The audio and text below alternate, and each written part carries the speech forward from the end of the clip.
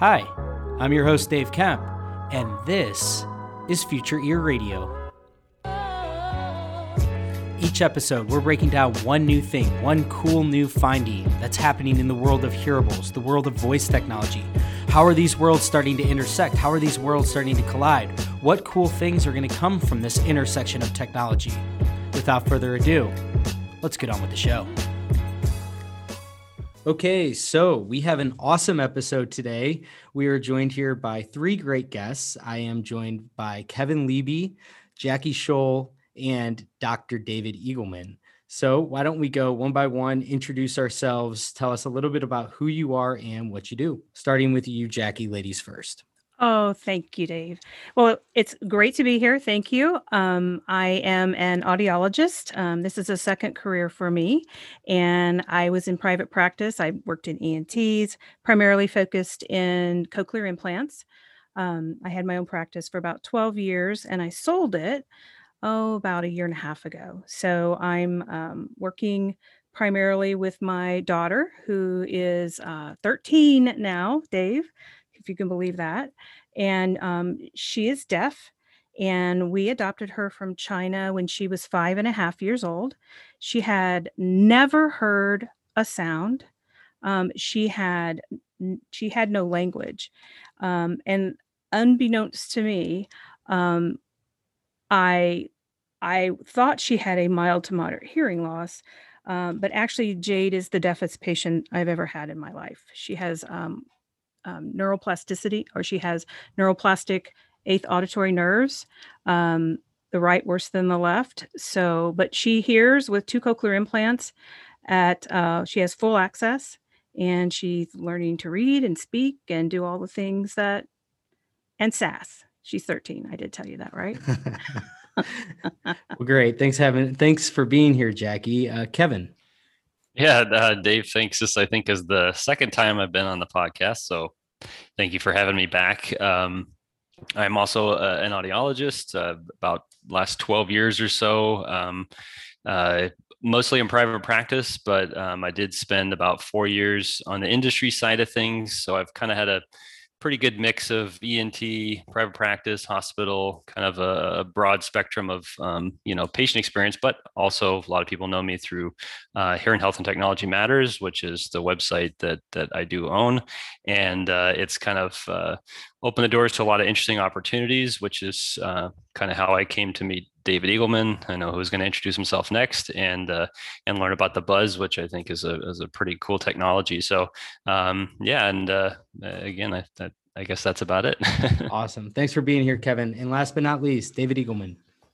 Hey, Dave and Kevin and Jackie. So yeah, I'm a neuroscientist at Stanford, and I run a company called Neosensory. And for many years, I've been studying how signals can get to the brain and how we might push signals to the brain otherwise, and especially in non-invasive manners. And so that's how I ended up spinning off this company, which we'll talk about.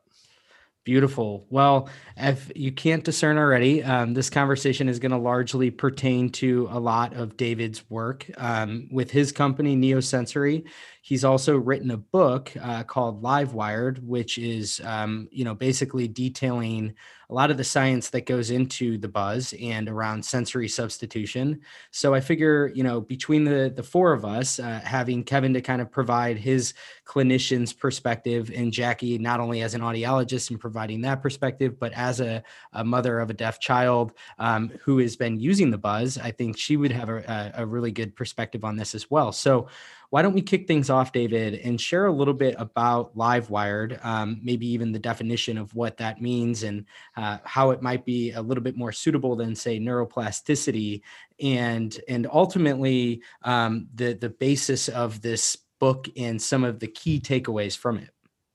Okay, great. So Livewired is my 8th book. And the reason I wrote this is because, when you learn about the brain, we tend to learn about this as a static system. Like, okay, here's the visual part of the brain, here's the hearing part, the touch, and so on. But in fact, the whole system is extremely dynamic and is always moving around and learning. And every memory you have and every new skill you learn and so on represents this change in the brain. Now, this is technically in the field, we call this neuroplasticity.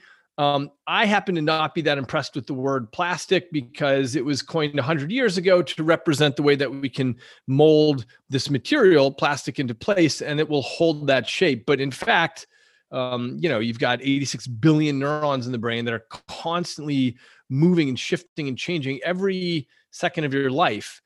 And so it's a much larger concept than plasticity. So that's why I coined the term live wiring, but that the detail doesn't matter. It's all about the flexibility of the brain. And one of the things that really got my attention starting about 15 years ago was this issue of sensory substitution, which is this idea of, look, we've got eyes and ears, nose and mouth and so on, and we're used to these sensory devices. But of course, what these are all doing is turning information from the outside world into spikes in the darkness of our brain. And the question is, could you get those spikes in there through a different, unusual channel? And so the idea of sensory substitution is that you take something, let's say like hearing, and instead of pushing it in through the ears, could you get that same content in some other way?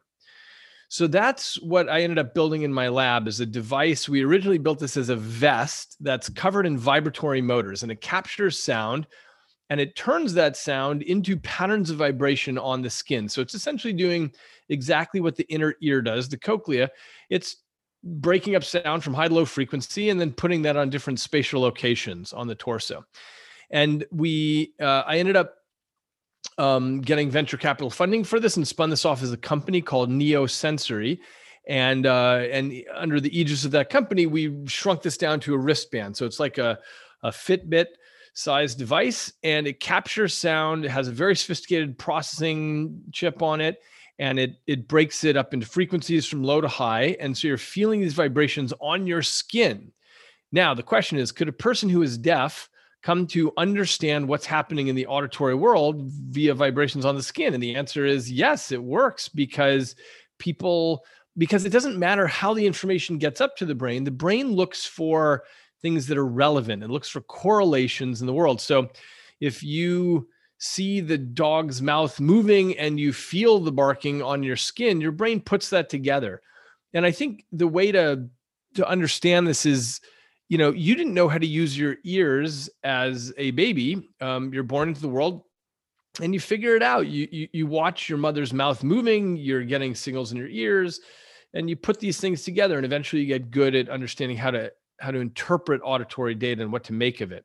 And of course, what quickly happens is that you don't think, oh, I'm hearing Eagleman's voice and I'm hearing some high frequencies, some low frequencies.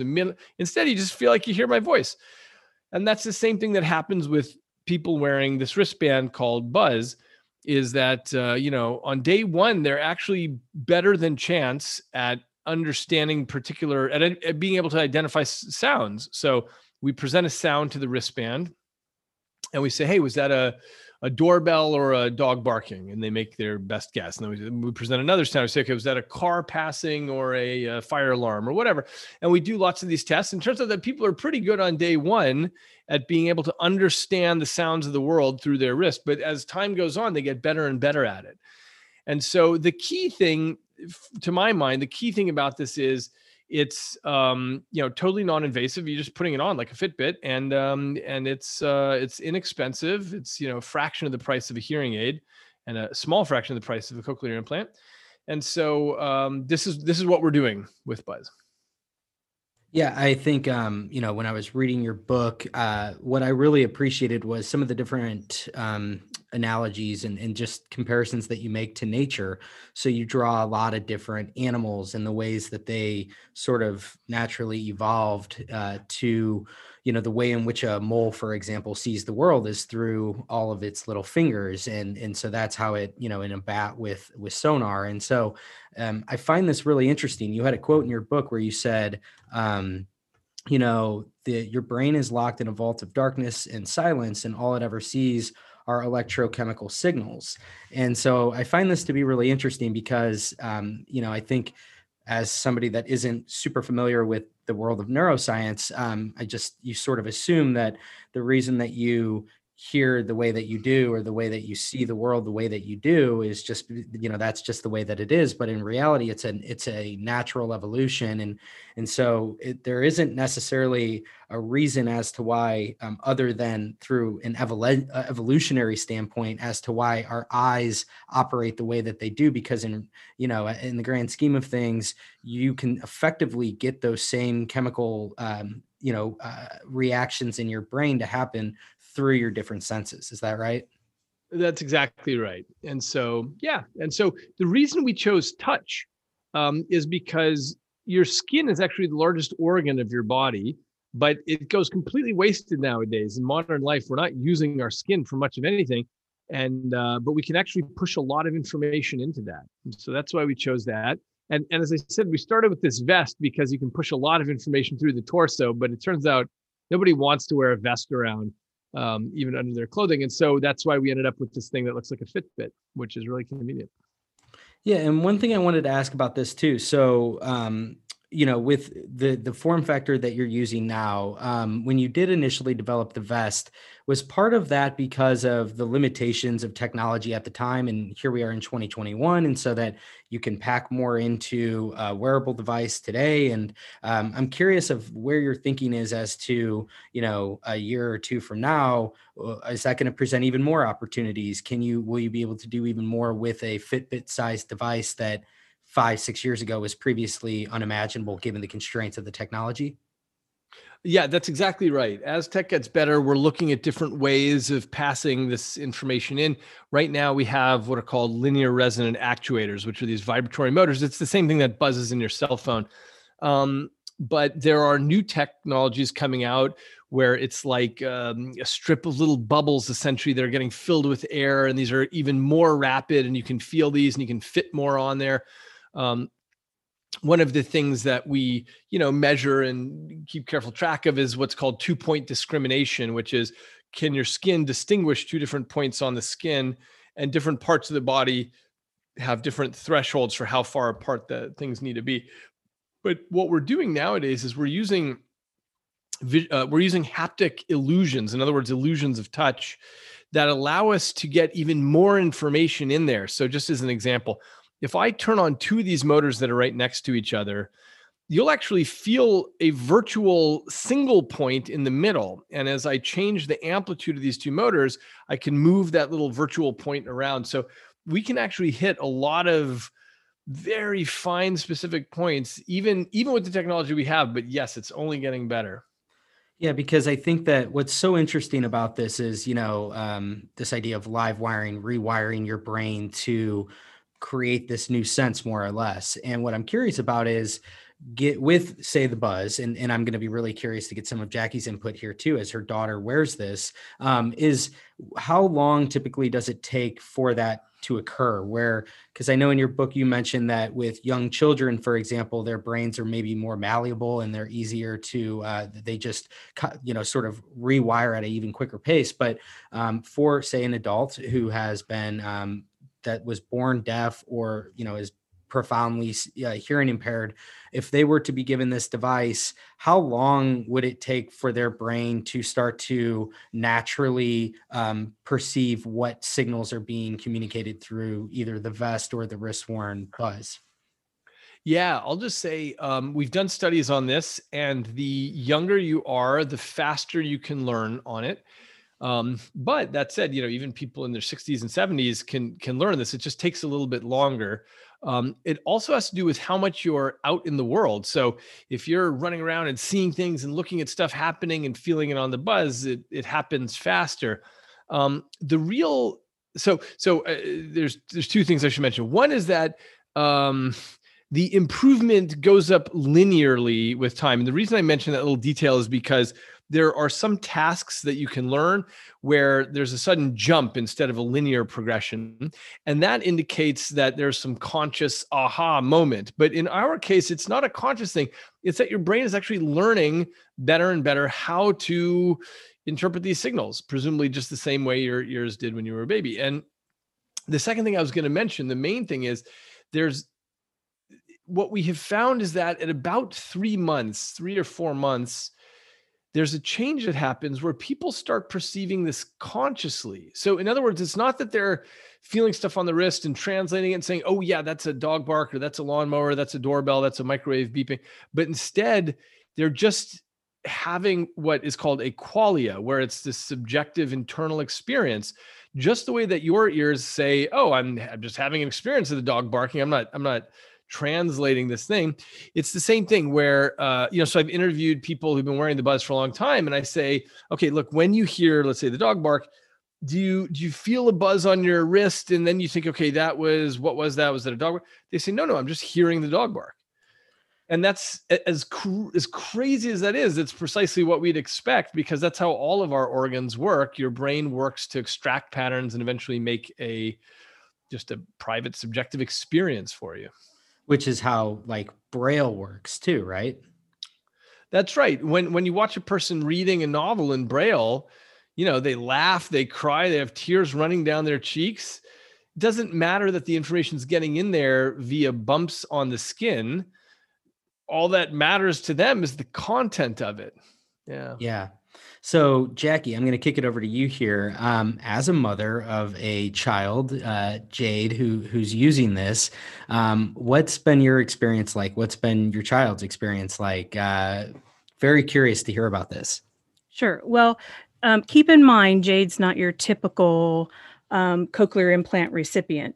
She was very late, at 5.5, never having sound, having hypoplastic nerves on top of that. But we moved mountains for her. She has completely full access with her cochlear implant. She has a custom made device from the company, which actually is triphasic pulse stem versus biphasic, which allows us to give her more without facial stem. So she's very unique in that she does a lot of stuff that anyone ever anticipated her being able to do, let alone a kid with hypoplasticity. But when we got the Buzz, what's been really, really interesting is the first thing that I noticed, and I have to tell you, I just put it on her. I didn't know. Actually, I didn't know until recently that I could turn the mics down a little bit. She's probably been getting overstamped with dogs and stuff, but the thing I noticed first was, even though she has 2 cochlear implants, she hears at normal levels. She doesn't hear. If you're behind her and you say, Jade, let's say we're in the grocery store, Jade, sometimes I have to actually go up but immediately with the Buzz, she feels it before I think she hears it sometimes, or before she notices that she hears it. So I get much faster responses from her, because it's like, oh, and like you said, David, I don't know that she's consciously saying, I feel that. It's signaling her quicker than what she's getting with, and for the mother of a child who's very deaf, wow, that's pretty, safety's a huge, you think about our people who are deaf and hard of hearing and how very vulnerable they are to any kind of, attacks or kidnap, all of that stuff that we're scared about as parents. That was the first thing I noticed. The second thing, and one of the things that we've worked tirelessly on is speech. Speech is important. And language. I don't mean to say one without the other. We do sign support and we talk because that's what Jade wants. One thing I'll tell you is, kids know what they want and that's what they're going to do, but you can't always understand her because everything has one syllable. So with Buzz, it has been a particularly fascinating thing that we're able to do, because I'll hold it too and I'll go, baseball. There's 2 syllables, baseball. Do you feel it? It's 2. And so we're really, her language development in the last month has just shot off the charts. I just had a conference with her. She does one-on-one language, like literally 30 minutes before this. And they're like, wow, it's like crazy. And to voice. And if we're trying to get her to voice versus, the cough, it's a much stronger feeling, right, David? You've designed it to, yeah. Yes, exactly right. And so what we try and do is say, this is how it feels and sounds. And then she has to try and make that feel the same way. It's been amazing. That's fascinating. Yeah, it's been really, I have to tell you, David and Dave and Kevin, everyone, I am really thrilled for our children especially our children who have hypoplasticity. There have been very few options for them. Most places would not have implanted Jade. Me being in the community, I had kind of a special case, but this on top of that is really, I think it's a game changer for those kids. Thank you, David.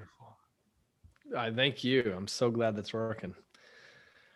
Yeah, I mean, I think that what's fascinating is I knew that there were a lot of opportunities around the alerting features, like you mentioned at the beginning. You're at the grocery store, Jade, and so she can feel that there's somebody behind them trying to communicate. But I do find this whole notion of her having to sort of mimic the sound around her and almost harmonize it so that she can see, okay, this is the way that it sounds.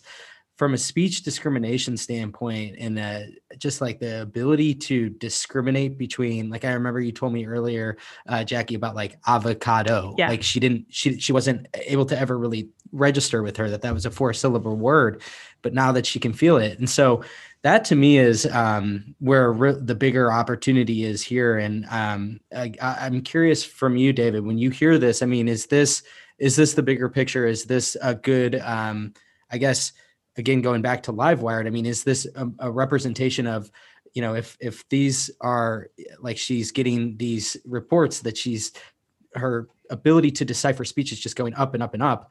Is that in large part due to the rewiring in her brain that's sort of happening as a byproduct of the experience of wearing something like this? That's exactly right. I mean, everything is about input and output and making these cycles of feedback. So obviously the reason that we are able to articulate and figure out how to speak is because we're hearing it, and babies go through a long babbling phase where they're trying things out and getting feedback, and some utterances get a big smile from their mother and others get a look of confusion. And yeah, this is how you figure out language. But you need that feedback loop to get established. And that's why it's so unbelievably useful when you have an inexpensive thing you can strap on and you get that. Yeah. And so kicking it over to you now, Kevin, as not only a clinician, but also somebody that is very immersed in this industry, with Hearing Health That Matters, you cover a lot of the emerging technologies that's going on. And I feel like you have probably one of the best fingers on the pulse of the state of the industry and just the wide variety of professionals that encompass it. And so how do you see from a business standpoint, how do you see this as being, applied in hearing health, broadly speaking? Yeah. And thanks, Dave. And gosh, Jackie, that's incredible. I mean, I've heard that third hand from Dave, the story about your daughter, but that's pretty amazing. That's that just makes me feel good about, how much progress you made. That's amazing. But Dave, to your point, so just, if we're talking kind of like business level, or at least from the clinical level, where I kind of see this being positioned at is really, and we've had lots of conversations, I've had lots of conversations with David and his team about like where this technology kind of fits into here in healthcare, I think more broadly. As a clinician, honestly, where a lot of this to me came in is I mean, every single day I'm seeing patients that run the gamut of, mild to profound hearing loss. And what you very frequently see, and Jackie, having worked clinically, I mean, you're going to encounter patients when they're in that moderate and more severe territory that they're going to have safety concerns. So to me, I don't infrequently hear patients saying like, well, I don't take my hearing aids off at night because I'm worried I'm not going to hear my alarm, or I'm worried I'm not going to hear the door. And I mean, this is just a really awesome complement to existing technology. So it doesn't have to take the place of a cochlear implant or a hearing aid. But I really see this as, if somebody has moderate hearing loss or worse, they could really benefit from this, just just from even a safety standpoint. But then again, the more significant the hearing loss, the more speech benefit. But so to me, just as a clinician, if anybody is telling me they're concerned about like that they're not hearing things at home, and then they're worried about safety, I mean, I'm always going to recommend the Buzz, because you can use a we didn't even talk about, but you can use a smartphone app and you can customize the frequency response for my audiology nerds out there that would be interested in that. But I mean, you can adjust frequency response, you can adjust intensity, but you can still do that on the wrist in terms of the intensity levels. And there's different things you can do with or without the app. But David mentioned earlier about this being a fraction of the cost of a hearing aid or a fraction of the cost of a cochlear implant. I mean, not only in patients I see on a regular basis, but I mean, this type of technology really is needed, not just in the US, not just in Western Europe and the, countries, but the third world really could benefit from something like this. People that don't have access to this kind of tech. I mean, I really think that technologies like this, not only to have speech discrimination benefits, but the safety issues that often don't really get a lot of airtime. We don't talk about it a lot, really, in the literature very frequently. I mean, it's kind of always a side conversation of, oh, maybe you need a loud alarm to wake you up or something like that. But I mean, I've had people tell me that have used the Buzz to say like, I don't have to pack my giant alarm clock in my bag that's going to wake me up and vibrate when I go on a trip. Yeah. So you could just have this little Fitbit sized device, and it's super easy, and they can set it up on their phone. I mean, there's just a number of applications, and really, the really intriguing part to me was like, wow, I could really see, how this could really complement people that wear cochlear implants and that have, superpower instruments. I mean, really everybody that has a cochlear implant, I think, in my personal professional opinion, could benefit from this. I mean, if you have a CI or you have, superpower hearing aids, I mean, this is a great device that could complement even just daily use with your hearing aids. It's not just in spite of your hearing aids, with the hearing aids as well, because it can give you, you think of people with Meniere's disease, you think of people that have these really significant word discrimination problems. I mean, they could benefit from this because they benefit from every extra little bit of context. And if I can give somebody 5, 10, 15, 20% improvement on their speech discrim, and their discrim is very low as is, I mean, that's a big deal. As a clinician, to me, anything I can do to improve somebody's word discrimination, I'm going to recommend. So I think even just, again, from a business standpoint, I just see this being a great complement for anybody that has moderate to severe to profound loss. I mean, sure, like people that are musicians and stuff, or people that really like to integrate different technologies and want to have different sensory experiences might really be into this too. But just from a clinician standpoint, I really see that kind of moderate to severe to profound cases is where people are really going to probably see this to be a really good fit. This is one of the first pieces of feedback we started getting is from people who already had cochlear implants, for example. One person described this as 3-dimensional hearing, by which she simply meant she was hearing something through her cochlear implant. She was feeling vibratory information on the Buzz, and she was reading lips. And together, this really sharpened the probability distribution, and she was able to really get what was being said. And I talked with Kevin about this, and he started calling this trimodal hearing. And that's a thing we've heard many times as feedback. I love that. What I was going to throw in on what Kevin was saying is, this last year has been very challenging in our profession. It's been challenging for a lot of people. And I think that what we're seeing is we're coming back full circle. We are now looking at all the ways, not only that we can fit hearing aids and cochlear implants, but oral rehabilitation. How do we help our patients communicate? Because in the end, that's really what we want to do. And so I see this after my experience with watching Jade and her immediate, because just because you have on cochlear implants and just because you have on hearing aids, you still miss a lot. Unless, you're you still miss a lot. So I see this as, in addition to, okay, so you have your hearing aids and they're fine tuned and your cochlear implants. So what is it we always try and tell our patients to do? Get that person's attention first before you start talking, right? So David, they're going to feel it, they're going to hear it, they're going to turn right away. And so then you can engage in conversation. So I just think, I think it's going to become an invaluable tool for us as clinicians to, and had I not seen this firsthand, I don't know that I would have believed it so much, but it's been incredible really to watch my own daughter's speech and language increase, but more importantly, her ability to know someone's talking to her right away. The dogs, if they're barking, she hears them all the way upstairs. She didn't hear that before. She's not hearing it. It's her trimodal, input. And she'll go running down the stairs. And my husband said the other day, goes, how'd she hear that? I'm like, well, I think it was a combination of things. That's great.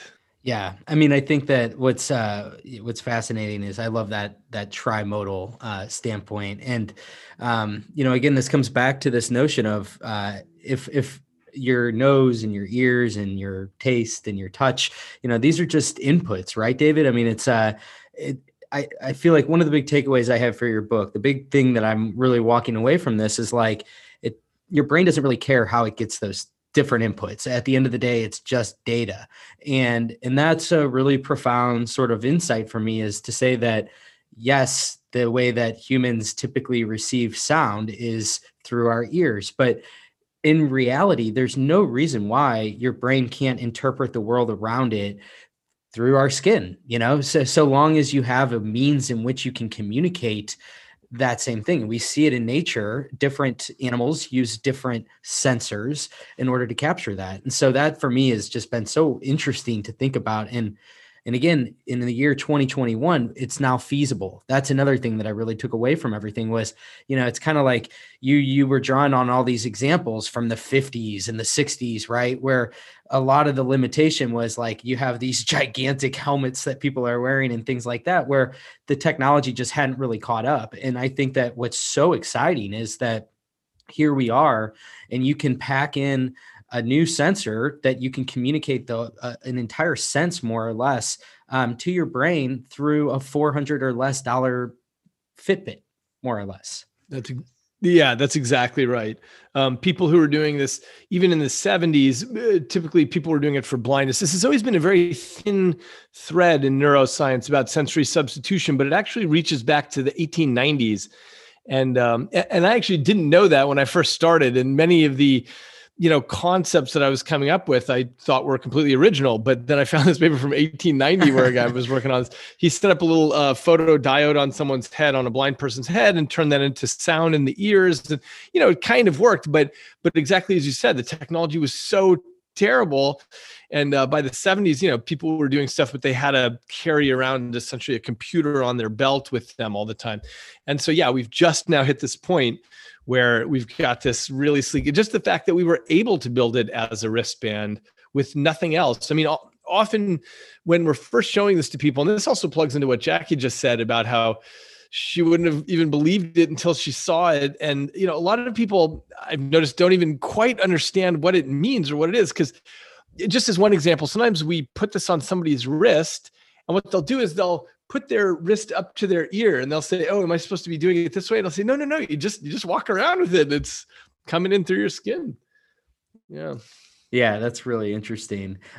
Because I think that does speak to maybe the novelty of it. And I think that is, it's obviously such a foreign concept because we all have the natural inclination to say that, well, if I'm deaf, therefore I need to somehow stimulate the inner ear or something like that. And so I just think that it's such a different approach than what we've ever really seen before in this industry. And other than maybe the tactile hearing aids that used to exist, or, I guess in a way this is kind of like that, but it's, again, I think that it's really refreshing to have this neuroscience approach coming in where it's just coming at a different angle than I think it's ever really been addressed before, so far as I've seen. That's right. You know what it is? We're right at this intersection, and I'm happy to live in Silicon Valley, especially because we're right at this intersection between neuroscience and technology. And we're actually doing several other things with the same hardware. One of the things that we are finalizing right now and will release as a product in the near future is something for high frequency hearing loss in particular. So it's when people just aren't hearing the higher frequencies. And what happens is, of course, you guys know, is it makes it hard to understand conversation because particular phonemes, particular parts of speech are just getting mixed or muddled, and you can't quite discriminate them. And so what we're doing is a completely different algorithm where instead of capturing all sound, we're just listening in real time for T's, S's, F's, V's, B's, these high frequency phonemes, and then just signaling when that's happening. We have different signals on the skin, and people can pretty quickly learn within a few days, get really good at understanding what is the phoneme being said. So I patented this and I call it cross-sensory boosting, where your ear is doing most of the work, all the low and middle frequency stuff, and your wrist is just taking care of the high frequency stuff and just clarifying for you, oh, that was a T, that was an S, that was a V.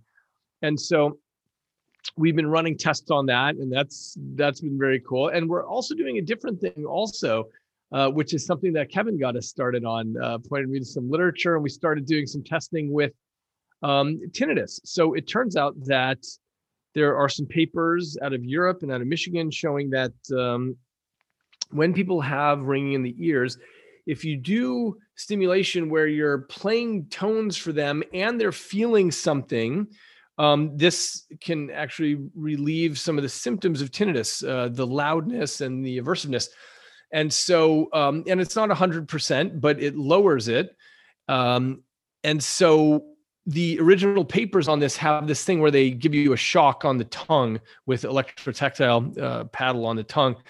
And they had an argument for why they think this should work, because they said it has to do with the dorsal cochlear nucleus. I'll skip the details, but that's where the auditory stream first confronts touch from the head and neck. But we decided to try this with touch from the skin, which would have nothing to do with the dorsal cochlear nucleus. Anyway, the point is it works. It works exactly as well as it does with the shocking on the tongue. So we're running some big tests on that now, and we'll be releasing that very soon as a program for managing tinnitus. Yeah, I saw that, and I think that what was that, Lanier or Lanier? Yep. So yeah, I was reading about that and this idea of like bimodal stimulation and how that might be a really good solution. And the other thing I thought about that too is like, it didn't seem quite feasible that people would walk around with like tongue zappers on. And so when you have, again, it's the feasibility of all this, right? And that's what I like about your approach, is that it speaks beyond just the tinnitus application to the trimodal, augmented ability in which to hear the sound around you. Is you're not asking a lot. Like the onus isn't a whole lot, whether it's the price point or it's the day-to-day wear of the device. It's the behavior change, I guess, more or less, that you're demanding on the user isn't a whole lot. And that's part of why I think this is so compelling too, is that the notion that in order to maybe dramatically, in some cases, hear the world around you and augment your world, all you have to do is wear a Fitbit type device isn't asking a whole lot. That's exactly right. I got to tell you, I spent my whole career as an academic until I spun off this company 5 years ago. And I've learned so much. And that has been one of them, is about really understanding product market fit. And I have to say, I run into fellow academics all the time who say, well, wait, you have a higher density of touch reception on your fingers, so why don't you build a glove for people to wear instead of a wristband? And you know what? That's a terrible idea. Nobody wants to wear a glove. We've actually done research on this. Nobody wants to stick stuff in their mouth to wear on their tongues and so on. So there has to be this combination between the academic knowledge and the product market fit knowledge. I'll just jump in there, Dave. So, David, to your point, I mean, and as an audiologist, I'll just say, I'm just using my own example, is that it's hard for most of us to think beyond the ears, in a sense of like that you really could get that much benefit from a completely different sense, but it's actually improving our ability to hear and decipher sound. I mean, it's pretty incredible. And most audiologists, when I've actually had the opportunity to really explain how this works, they get it once they understand it, and it makes sense and it clicks. And then when you have patients, they can use it, and they, like to Jackie's point, some of the examples she's talking about with her daughter. I mean, it makes a lot of intuitive sense, but on the face of it, you think about, well, this thing's just going to buzz. What's that?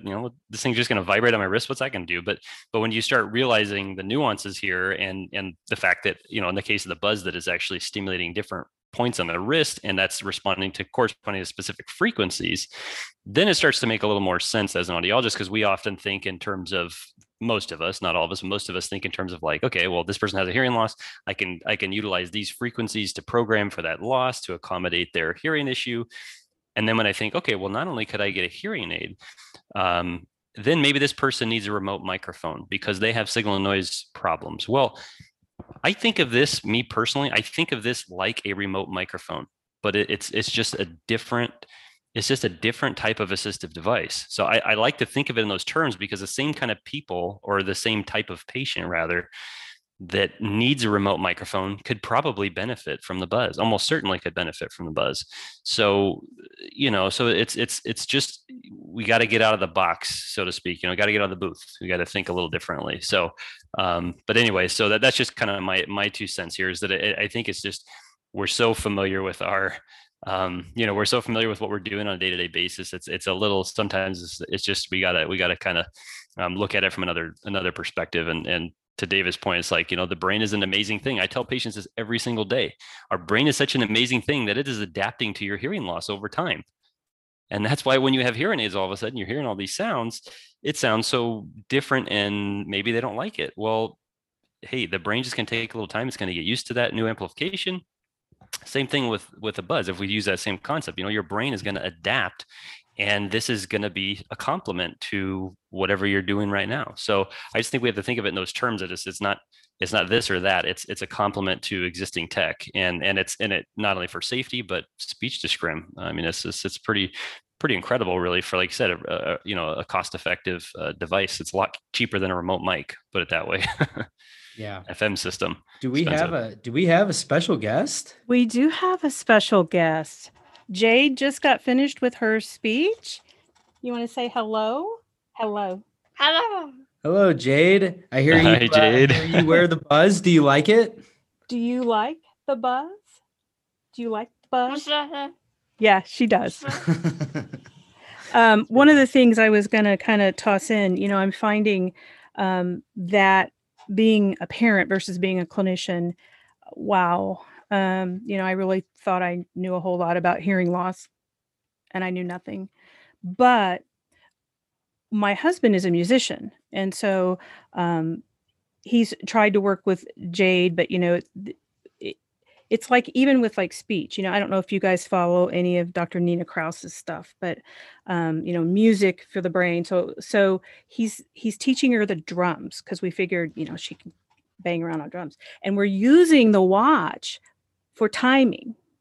My husband is like, let's, and it's there. I think that if we have some really creative people out there, you're going to find that there are many different ways to use this thing, and sky's the limit. Just Jade may be a musician, who knows? Well, that's a perfect way to kind of bring us home here. So I guess kind of as we wrap, David, I'm curious, like, I've heard you talk about the Umwelt, and I've heard you talk about sensory addition and all that, and it's super fascinating. And I'm curious, like, does it feel like you're just kind of scratching the surface here with the buzz and your work in general? I mean, I think it's really cool that in the short amount of time that I've been familiar with the buzz, that you're already looking at it as maybe this is a good solution for tinnitus. And I just learned just now about the whole frequency range and targeting the higher frequencies. But is this do you feel as if you're just kind of scratching the surface? Oh yeah. I mean, the truth is we have 20 projects that are underway in the lab, in the R&D section of the lab, because we're doing things for blindness, we're doing things for balance, we're doing things for prosthetic legs. And then we've got things that are far wackier than that. And in fact, we just had our second developer contest at Neosensory, where we asked developers from all over the world to come up with stuff. We had 196 entries on our last contest, and people are doing things about, sensing where there's electrical fields, or sensing the carbon dioxide in the room, which tells you about the room's ventilation, which serves as a proxy for how likely you are to get COVID in that room. Wow. Or picking up on the emotion of the speaker that you're talking with. And this is for children with autism who understand the meaning of words, but can't at all read the emotion of the person. Are they angry? Are they happy? Are they being sarcastic? Are they sad? And so the wristwatch, the buzz does, those calculations, and then buzzes to tell the user what the speaker is feeling. And anyway, there's just a million things that we're working on, but they all fall under this umbrella of, hey, what kind of information can we pass to the brain via this channel? Via the skin. The skin is like this giant, it's our largest organism, and it's almost entirely untapped, right? The skin is in. The skin is in. The skin is in. Love it. Well, anyway, this has been a fantastic conversation. David, I think I speak for the three of us, and I speak for the whole industry. We're really happy that you're here and that you're building these really, really cool things. It's just so refreshing to see these new approaches. And I'm really excited to see where the buzz goes and how it continues to evolve. And I think that it's going to be great to, hear from people like Jackie that have a loved one that are, that's actually using it and seeing a lot of value from it, and hearing from Kevin about, how is the industry receiving this? And I do think that in time, this is going to become just an awesome, another tool that professionals can add to their tool belt and help to set themselves apart. So this has been an amazing conversation. I really, really enjoyed this conversation. Thanks everybody. This has just been a real treat. Thanks for having us. Thanks, Dave. All right. Awesome. Thank you. Thanks everybody who tuned in here to the end, and we will chat with you next time. Cheers. Thanks for tuning in today. I hope you enjoyed this episode of Future Ear Radio. For more content like this, just head over to futureear.co, where you can read all the articles that I've been writing these past few years on the worlds of voice technology and hearables and how the two are beginning to intersect. Thanks for tuning in, and I'll chat with you next time.